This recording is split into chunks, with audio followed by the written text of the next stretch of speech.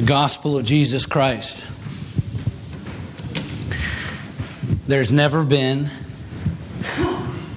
nor will there ever be, a more profoundly powerful message. No other truth has transformed so many lives for so many centuries. Nations have risen and fallen on the foundations of the gospel. Families have been brought together and others torn apart by its exclusivity. And yet it embraces the lowest of sinners as freely as it does the most noble among us. It is a message that many have devoted their lives to spreading and others have died defending. No other message has affected the world or the human heart in such astounding ways, and yet it is profoundly and beautifully simple. It's shocking, but it's not confusing. It's brilliant, but it is not complex. And it is the only message that offers this world real hope.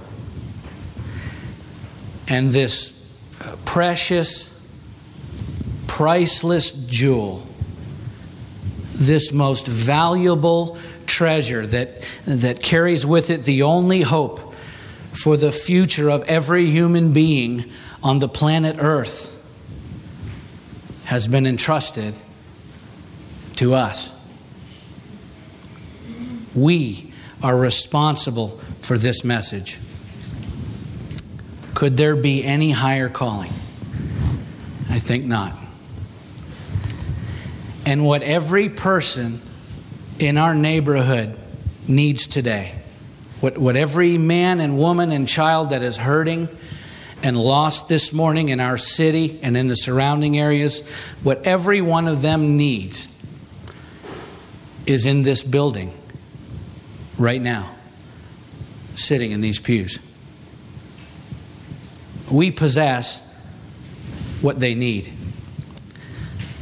but they don't know it, and we don't always know how to offer it. And therein lies our juxtaposition with the world. It's a conundrum, it's a quandary, it's a dilemma of epic importance if you consider what is at stake. So what do we do with this gospel? How do we let them know? How do we connect the dots between what we have in the church and what is needed in the world? How do we bridge that gap? We're going to come back to that question a little bit later in the message this morning, but I believe that the first century followers of Christ understood the urgency and the weight of the need better than most. And although the approach was different with every individual, even those in Scripture, they never seemed to miss an opportunity, even under the most hostile conditions, to share the gospel. And Stephen, the protagonist in our story today, he was no exception. Okay, we're working our way through the book of Acts. So let's turn to the 7th chapter of Acts this morning if you have your Bibles, and we'll have it up on the screen if you don't. As we continue our series, The Acts of the Apostles, and we'll see how Stephen, a leader in the early church, one of the 7 men chosen and appointed to serve the congregation by the elders, how he handles himself when confronted by those averse to the gospel. All right, the title of our message today is Testify, which seemed to be the primary occupation of those early Christians, while every other concern, like how they were going to eat, where they would sleep, how they would pay their bills, how they would literally sometimes stay alive, just the minor details.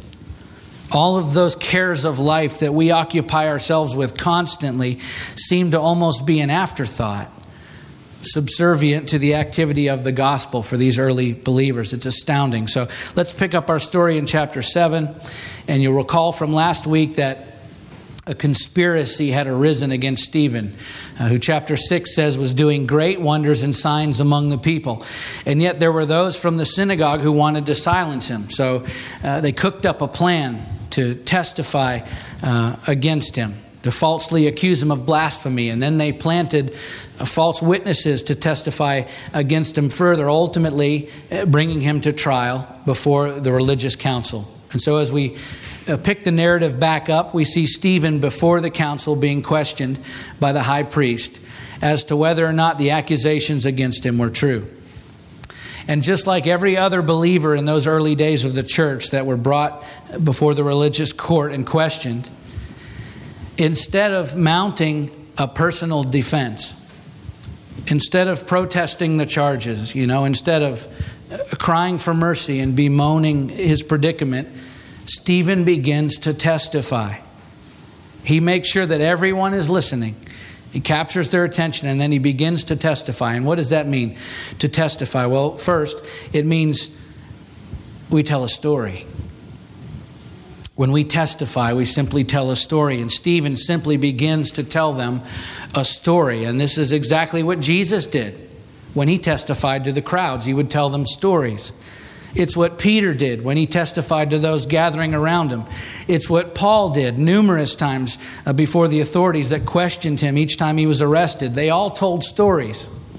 And of course, they weren't just random anecdotes to pass the time or to stall the authorities. They were stories that they used to convey the truth about the message of the gospel. And that's what Stephen was doing here. So let's read it together. Chapter 7, verse 1. And the high priest said, "Are these things so?" And Stephen said, "Brothers and fathers, hear me. The God of glory appeared to our father Abraham when he was in Mesopotamia, before he lived in Haran, and said to him, 'Go out from your land and from your kindred, and go into the land that I will show you.' Then he went out from the land of the Chaldeans and lived in Haran. And after his father died, God removed him from there into this land in which you are now living. Yet he gave him no inheritance in it, not even a foot's length, but promised to give it to him as a possession and to his offspring after him, though he had no child. And God spoke to this effect, that his offspring would be sojourners in a land belonging to others, who would enslave them and afflict them 400 years. But I will judge the nation that they serve, said God, and after that they shall come out and worship me in this place. And he gave him the covenant of circumcision. And so Abraham became the father of Isaac and circumcised him on the 8th day. And Isaac became the father of Jacob, and Jacob of the 12 patriarchs. Okay, so in answering the high priest about these accusations against him, Stephen starts out here in a way that it may seem odd to us at first glance, because he goes all the way back to Abraham and begins recounting a selective history of many of the Old Testament leaders that preceded the Christ. And what seems even more unusual about this is the people that Stephen was addressing were religious leaders, men who had already been well versed in the Old Testament scriptures, so they would have already known the story that Stephen was relating to them. But this is where a good study of Hebrew culture comes into the picture, because there was a long biblical tradition among the Old Testament prophets and the leaders of Israel of reciting their history anytime they testified to what God was doing among them in the moment, or what he was about to do. And doing so would bring credibility and context to the testimony. We see it in Nehemiah 9, Daniel 9, Psalm 105, Psalm 106, and even outside of biblical scripture in the writings of Josephus, the first century Jewish scholar, many other early writers as well. Of course, we see it in Jesus himself. He was using the same method of testimony in Luke 24 on the road to Emmaus, as he's testifying to the truth of his own gospel to two of his disciples that don't recognize him post-resurrection. Luke says, beginning with Moses and all the prophets, he, referring to Jesus, interpreted to them in all the scriptures the things concerning himself. Okay? So it wasn't uncommon for a Hebrew to use this approach when sharing a testimony. And that is exactly what Stephen was doing here before the high priest. He's making sure that his story and the presentation of it was culturally relevant to his audience, that it was delivered in a way that would make sense to them. The religious leaders understood the recitation of scriptural history in any significant story that would be worth listening to. And Stephen understood that as well, because he understood who his audience was. All right, and this is a significant point for us to consider when reading this text, because just like Stephen, it's really important that we understand our audience anytime we share our testimony. It was like 20 to 25 years ago, something like that. I went to Central America on a missions trip. And we were going down there to build a church out in the bush in the middle of nowhere. For these just people were destitute. They lived in plywood shacks. Never seen anything like it. And so we were building this church, and that was all that we were there to do. And every evening, it was such a big deal that there were people from America there building this building, that the locals would come from miles away, would walk in to see what was going on. And it occurred to us after the first or second night, boy, we ought to be having some church services for these people because they're all showing up. And so this building, which is in the process of being built, but we're going to have church. And so we're divvying up the assignments. And of course, I get picked to preach first. And I am completely unprepared. I was not in my mind at all. Learned a lesson there. I was not ready to preach to these people. I didn't know anything really about them. I was just there to build a building. And so we grab an interpreter, and all of these people gather, and I'm getting ready to give a sermon that I thought was really going to be great. And I'm standing up there with a T-shirt with the sleeves cut off, first of all, because we're building a building, and it's really hot. And I have tattoos all over my arms because a long time ago, 25 years ago, I thought that was cool. Well, nobody bothered to tell me, at least at that time, in that culture, the only people that had tattoos were thugs, gang members, criminals. Like really bad people were the only people that would have tattoos or could afford them. And so I'm standing up there feeling pretty good about myself with all of my tattoos. And everybody's looking at me kind of strange, like this guy's getting ready to preach. And I had no idea why they were looking at me funny. And so then the only thing I knew to do, because I really didn't have anything prepared, was to share a story. And back then I was a police officer. And so I had lots of stories to share from the time I was a police officer and, sharing the gospel with people and all of my experiences that I had. And so I thought, well, that'll be great. I'll tell them a story because then I don't have to memorize notes or anything. I can just recite the story. So I'm standing up there with all my tattoos, and I start talking about being a police officer. Well, no one bothered to tell me that the only people that they disliked more than thugs and criminals were the police. Excellent.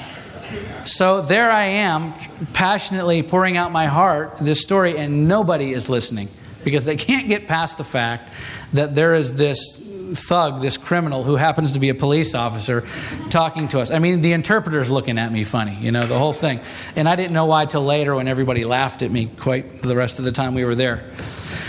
The point is, if we don't understand who our audience is, we're far less likely to be able to relate our testimony to them in a way that they can receive. Okay, so it's really important that we don't disregard our listeners' background and culture whenever we share our story. All right, and again, Stephen certainly understood that well. Additionally, as we keep reading here, there's another really compelling pattern that develops in Stephen's testimony to the religious leaders who were questioning him, and that is that everything that he was saying, even though they didn't know it at the time, ultimately pointed to Jesus Christ. Stephen was carefully selecting every character and every event in this historical overview because he understood how each person in the story and each event symbolized and pointed to the Christ. Okay? When we testify, our story always points to Jesus Christ, or at least it should. Our testimony, the events that we recall in our story, the people that we interact with throughout the story should all relate to what Christ has done in our lives. And we'll see this as we continue with Stephen's testimony in verse 9. Let's read it together. And the patriarchs, jealous of Joseph, sold him into Egypt, but God was with him and rescued him out of all of his afflictions and gave him favor and wisdom before Pharaoh, king of Egypt, who made him ruler over Egypt and over all his household. Now there came a famine throughout all Egypt and Canaan and great affliction. And our fathers could find no food. But when Jacob heard that there was grain in Egypt, he sent out our fathers on their first visit. And on the second visit, Joseph made himself known to his brothers, and Joseph's family became known to Pharaoh. And Joseph sent and summoned Jacob his father and all his kindred, 75 persons in all.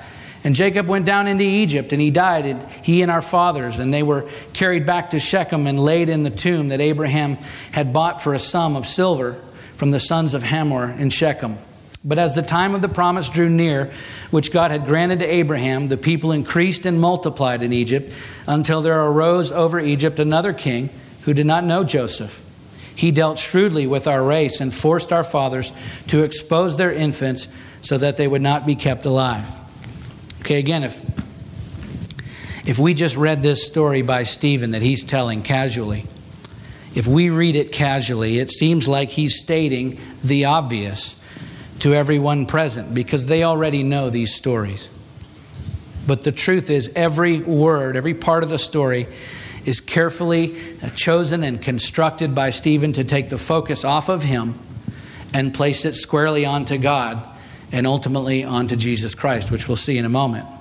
Okay, first of all, he starts out his story in verse 2 with the God of glory appeared to our father Abraham.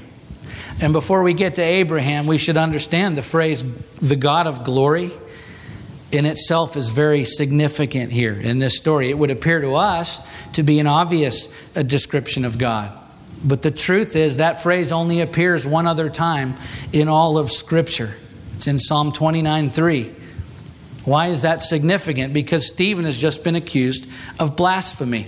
And Psalm 29:3, which would have been known by the religious leaders, uniquely describes Yahweh, the one true God, as the ultimate power and authority, sovereign over all the earth, over all of nature. And it even alludes to him being more powerful than Baal, the storm god, who was widely worshipped at the time in Syria and in Palestine. So Stephen is answering the court here with a testimony about God that right off the bat addresses the accusation of blasphemy by pointing them back to the only true Creator God. And the truly brilliant aspect of Stephen's approach is that he's using God's words, which the religious leaders knew well, instead of his own, to make his case and to tell his story.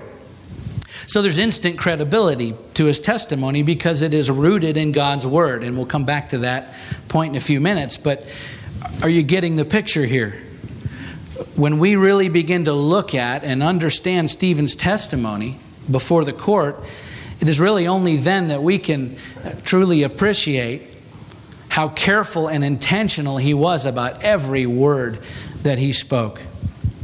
And boy, can we ever learn a lesson here from Stephen. I'm sure at times in my own life, I've been as guilty as anyone of using words very carelessly. I know that I have. In Matthew 12:36 and 37, Jesus says, I tell you, on the day of judgment, people will give account for every careless word they speak. For by your words you'll be justified, by your words you will be condemned. Okay, our words really matter.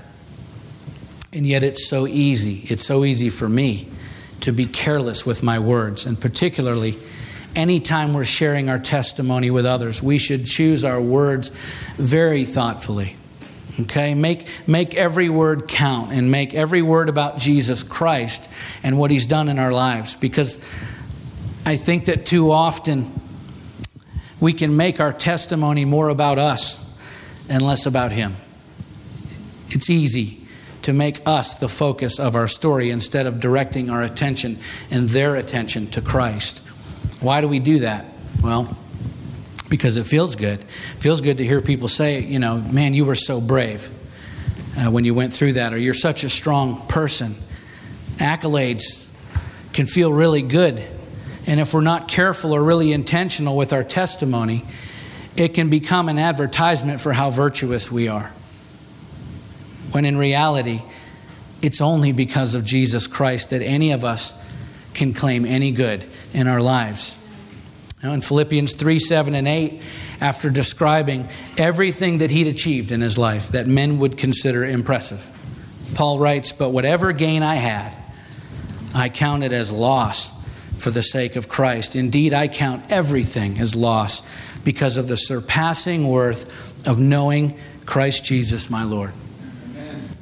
Jesus deserves all of the credit, all of the time, and we should always be careful to attract the attention to Him.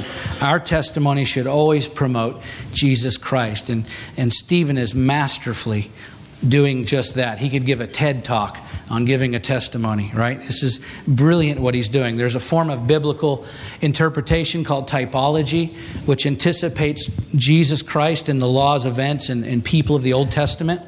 Typology is fascinating if you're into that, because when you study it, you begin to see just how prevalently the Christ is represented throughout the Old Testament. It's striking, in fact. And here in Stephen's testimony, he talks about Abraham.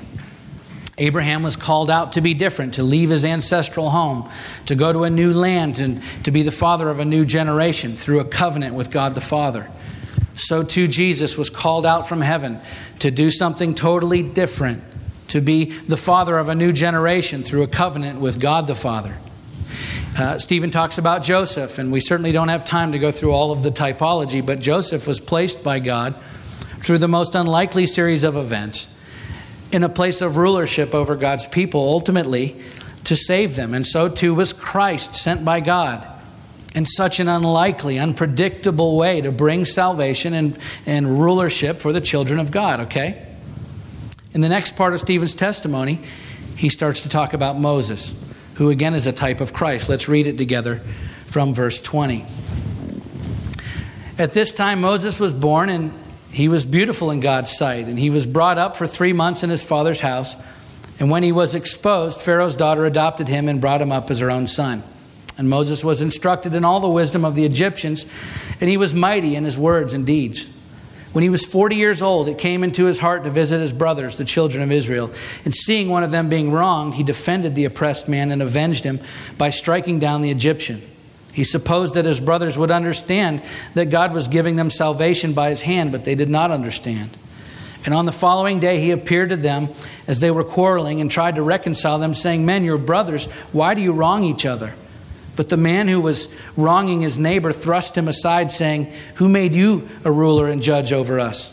Do you want to kill me as you killed the Egyptian yesterday?" At this retort, Moses fled and became an exile in the land of Midian, where he became the father of 2 sons. Now when 40 years had passed, an angel appeared to him in the wilderness of Mount Sinai in a flame of fire in a bush. And when Moses saw it, he was amazed at the sight. As he drew near to look, there came a voice from the Lord, "I am the God of your fathers, the God of Abraham and of Isaac and of Jacob." And Moses trembled and did not dare to look. And then the Lord said to him, "Take off the sandals from your feet, for the place where you are standing is holy ground. I have surely seen the affliction of my people who are in Egypt, and have heard their groaning, and have come down to deliver them. And now come, I will send you to Egypt." This Moses, whom they rejected, saying, "Who made you a ruler and a judge?" This man God sent as both ruler and redeemer by the hand of the angel who appeared to him in the bush. This man led them out, performing wonders and signs in Egypt and at the Red Sea and in the wilderness for 40 years. This is the Moses who said to the Israelites, "Go, God will raise up for you a prophet like me from your brothers." This is the one who was in the congregation in the wilderness with the angel who spoke to him at Mount Sinai and with our fathers. He received living oracles to give to us. Our fathers refused to obey him, but thrust him aside, and in their hearts they turned to Egypt, saying to Aaron, "Make for us gods who will go before us.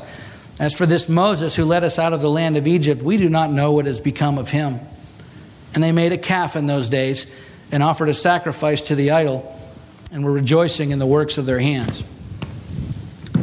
In verse 38, the Greek word for congregation is ekklesia, which is the characteristic New Testament word for church. And so Stephen's use of it here, he's providing a comparison between Moses, his presence with the Israelites throughout this whole historical narrative, and Christ's presence in the church today. We know that Moses was sent to save, to deliver God's people, and to lead them to the promised land, to their inheritance. Likewise, Jesus was sent to save and to deliver and to lead the children of God to our ultimate inheritance. Okay? Stephen's testimony is replete with references to Jesus Christ. It all points to Jesus Christ. It's easy to breeze through these stories because we've heard them and think nothing of it. Seems so obvious. But he was saying everything for a reason, all building up to this climax. And this should be a great lesson for us in how we are to share our testimony. Even Jesus, we've already read it, Luke 24. Earlier, he testified about himself to his disciples on the road to Emmaus. Again, Luke said, in the beginning with Moses and all the prophets, he interpreted to them in all the scriptures the things concerning himself. All right, clearly, our testimony should always point to Jesus Christ, never to ourselves. It should all be about him and what he has done in our lives. Okay? So our testimony is our story, and our story should always point to him. The third lesson that we learn from Stephen's testimony as we continue reading is that when we testify to what Jesus has done in our lives, we validate the Word of God through our story. We demonstrate that what the Bible says is true based on our own personal experience that we're sharing with others. Okay, when we testify, we validate the Word of God through our story. I don't mean that the Word of God isn't valid without our testimony. It is valid. But we're living proof of what the Bible says is true. And when we share that, that becomes evident. And as we see the disciples of Christ in the New Testament and even Jesus himself sharing their testimony, we see them bringing Scripture into the story.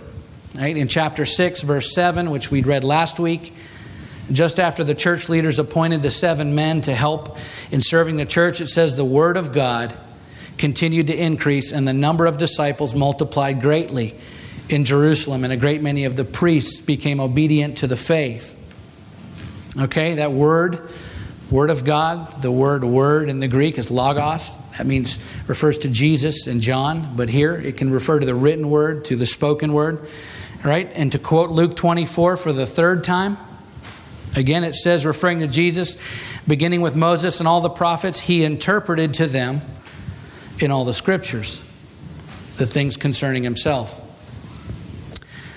The point is, our testimony should always validate the Word of God by bringing scriptures into the story in a way that is relevant to our experience. And we see here with Stephen, who begins to quote scripture in his testimony before the court, this very thing, which lends further credibility to his position and relevance in his defense of the gospel. Okay?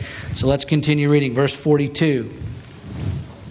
But God turned away and gave them over to worship the host of heaven, as it is written in the book of the prophets. Did you bring to me slain beasts and sacrifices during the 40 years in the wilderness, O house of Israel?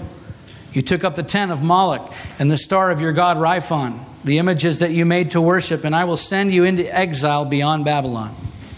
Our fathers had the tent of witness in the wilderness, just as he who spoke to Moses directed him to make it according to the pattern that he had seen.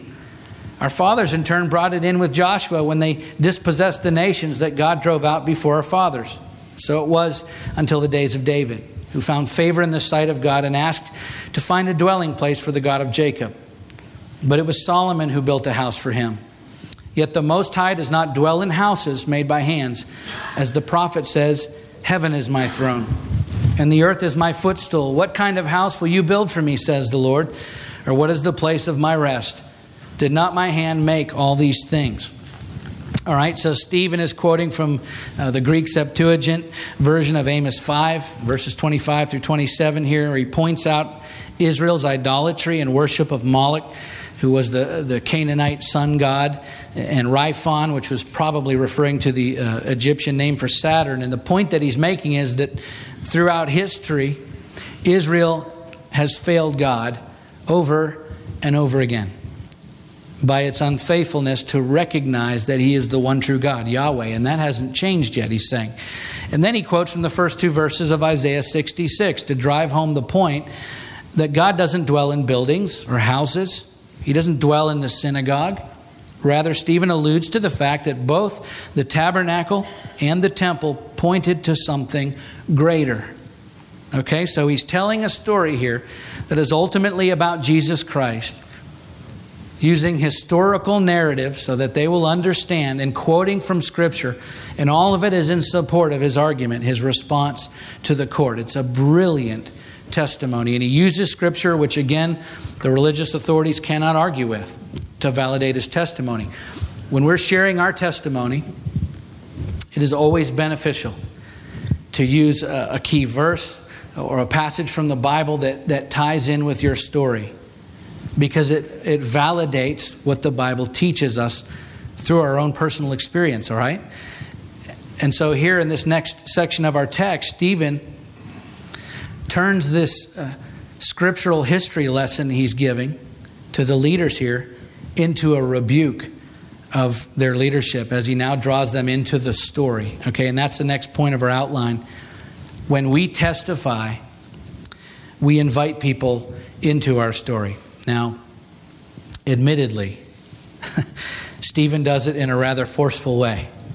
And I wouldn't necessarily recommend this approach unless you either want to be stoned to death or you're full of the Holy Spirit, maybe, and being directed by him, which Stephen was, of course, which we'll see in a moment. But first, let's see how Stephen, after telling this long story, he goes through all this history, testifying to the truth about God and his people, he now draws his audience into the story. Verse 51.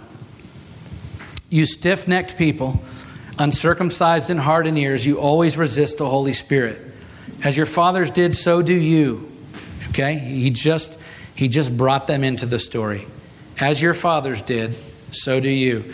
Which of the prophets did your fathers not persecute?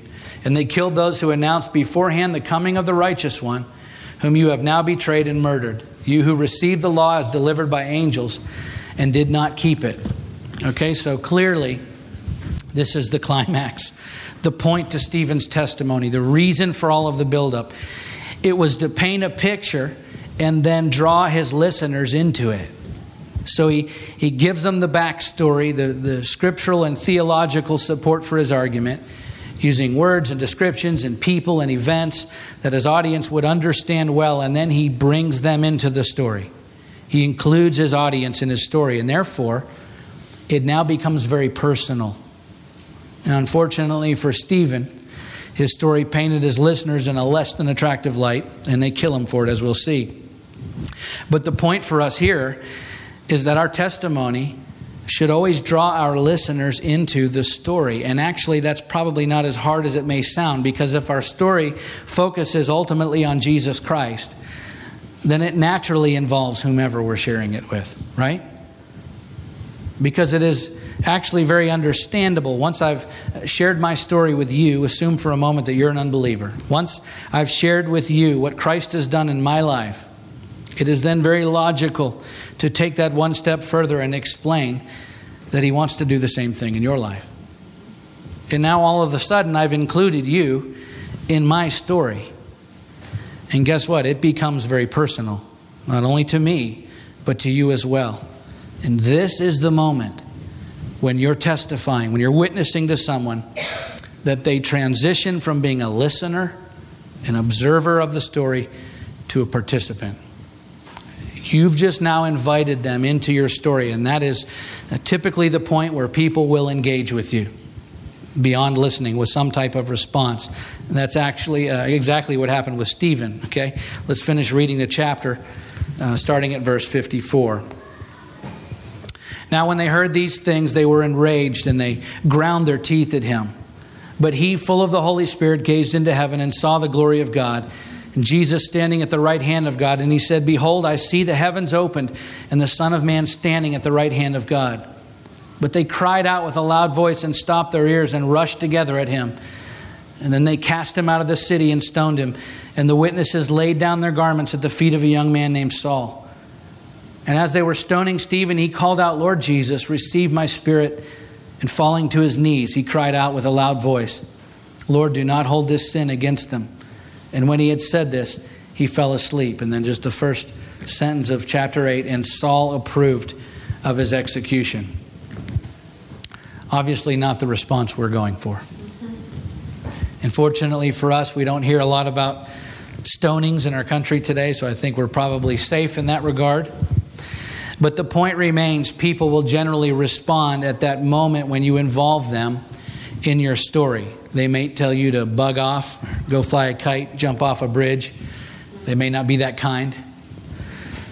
They may simply walk away from you. Some will try and argue, but maybe, just maybe, they may say, tell me more. I'd like to know more about what Jesus has done in your life. And you know what? That part, their response to your story is not your responsibility. That part is up to the Holy Spirit, calling them and their free will to accept or reject the conviction that He brings. Okay, your part is simply to tell your story. Keep it focused on Jesus Christ. Keep it grounded in the Word of God, and then invite them in to your story. The rest is up to God. Okay? There's just one more point I want to make today, and I'm going to make it quickly. But it is the fact that when we testify, our story stays with people. You can quote a lot of scripture to people. You can give great talks about theology and doctrine. You can make all kinds of compelling arguments to support your faith in Christ. And most of that will be very easily forgotten by most people. But when you tell a story, a personal story, people don't easily forget. And there's an interesting example of this concerning Stephen and his testimony here. All of the people that were persecuting the early church, out of all of them, there weren't many who excelled at imprisoning and killing Christians and generally wreaking havoc on the body of Christ, quite like Saul of Tarsus, the man who, of course, later became the great apostle Paul. And we know by the end of chapter 7 and the beginning of chapter 8 that Paul, before his conversion, oversaw the death of Stephen. We just read that. Interestingly enough, a lot of scholars concur that Stephen's testimony must have had a profound effect on Paul, because later in Acts chapter 22, after Paul's conversion, we find when Paul finds himself in a very similar situation to Stephen's here in chapter 7. Paul's telling his own story now and answering the charges against him to the religious leaders while he's in Roman custody and to the Roman leaders. And in his testimony, Paul includes Stephen in telling his story. It's fascinating. Of all of the Christians that Paul persecuted and beat and imprisoned and had killed, the one that he brings up when defending himself is Stephen. Why? Many believe it's because Stephen told a story that was not easily forgotten. It stayed with Paul. Okay? If you want to get a message across, put it in a story. And if you really want it to have an impact, make it a personal story, and people will remember it. It's a fact. And I have to tell you that I honestly believe if more Christians would spend less time trying to tell people why they're wrong and more time simply sharing their story with others, we might just see a great revival in the church in America.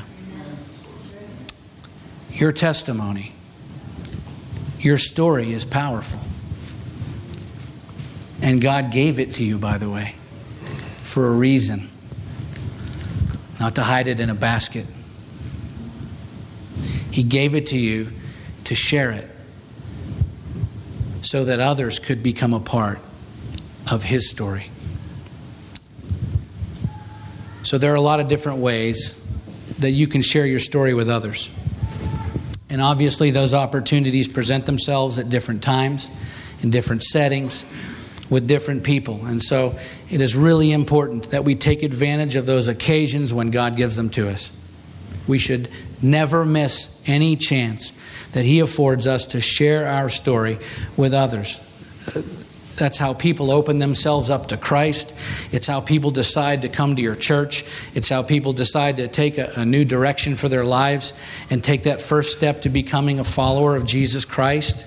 You know, Revelation 12:11 says, they, meaning the believers, have conquered him, meaning the enemy, by the blood of the Lamb and the word of their testimony. Okay? At the beginning of this message, and I'm closing, I made this statement. What every person in our neighborhood needs today, what every man and woman and child who is hurting and lost this morning in our city and in the surrounding areas, what every one of them needs is in this building right now, sitting in these pews. We possess what they need. but they don't know it, and we don't always know how to offer it. And therein lies our dilemma. And it is one of epic importance if you consider that people's eternity is at stake. So what do we do with this gospel? How do we let them know? How do we connect the dots between what we have in the church and what is needed in the world? How do we bridge that gap? The answer to that question is your story. Your story is powerful. Probably far more than you realize. Your story needs to be heard more than you know. And your story will be the key, the truth that someone has been waiting to hear, that will cause them to finally take that first step toward Christ. But listen to me. Your story will never affect anyone for the cause of Christ if you don't share it.